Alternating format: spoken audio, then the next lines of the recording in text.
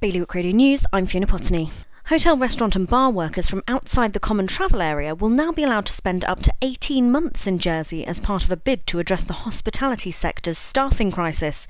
The Jersey Hospitality Association welcomed the move, which was described by the Minister of Home Affairs as a one-off interim measure while work is underway to find longer-term solutions. Guernsey's government has hit back at claims of censorship after a venue it runs declined to host an event about ways of moving beyond the pandemic.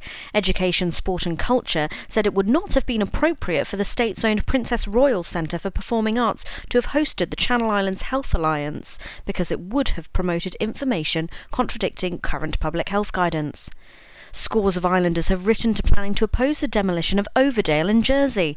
They argue that destroying new and refurbished buildings, such as the Child Development and Therapy Centre, before plans for a new hospital have been agreed, would be a reckless and costly gamble. And the cost of disposing inert waste that cannot be reused for aggregate is to rise by more than 20% in Guernsey. The new price regulations are due to come into effect on the 1st of January. For more northerly stories, visit bailiwickexpress.com. Your weather now: sunny spells with some showers later on and a top temperature of 16 degrees. Low tide at 4:05 and high tide at 9:45 in the evening. You're up to date with Bailiwick Radio News.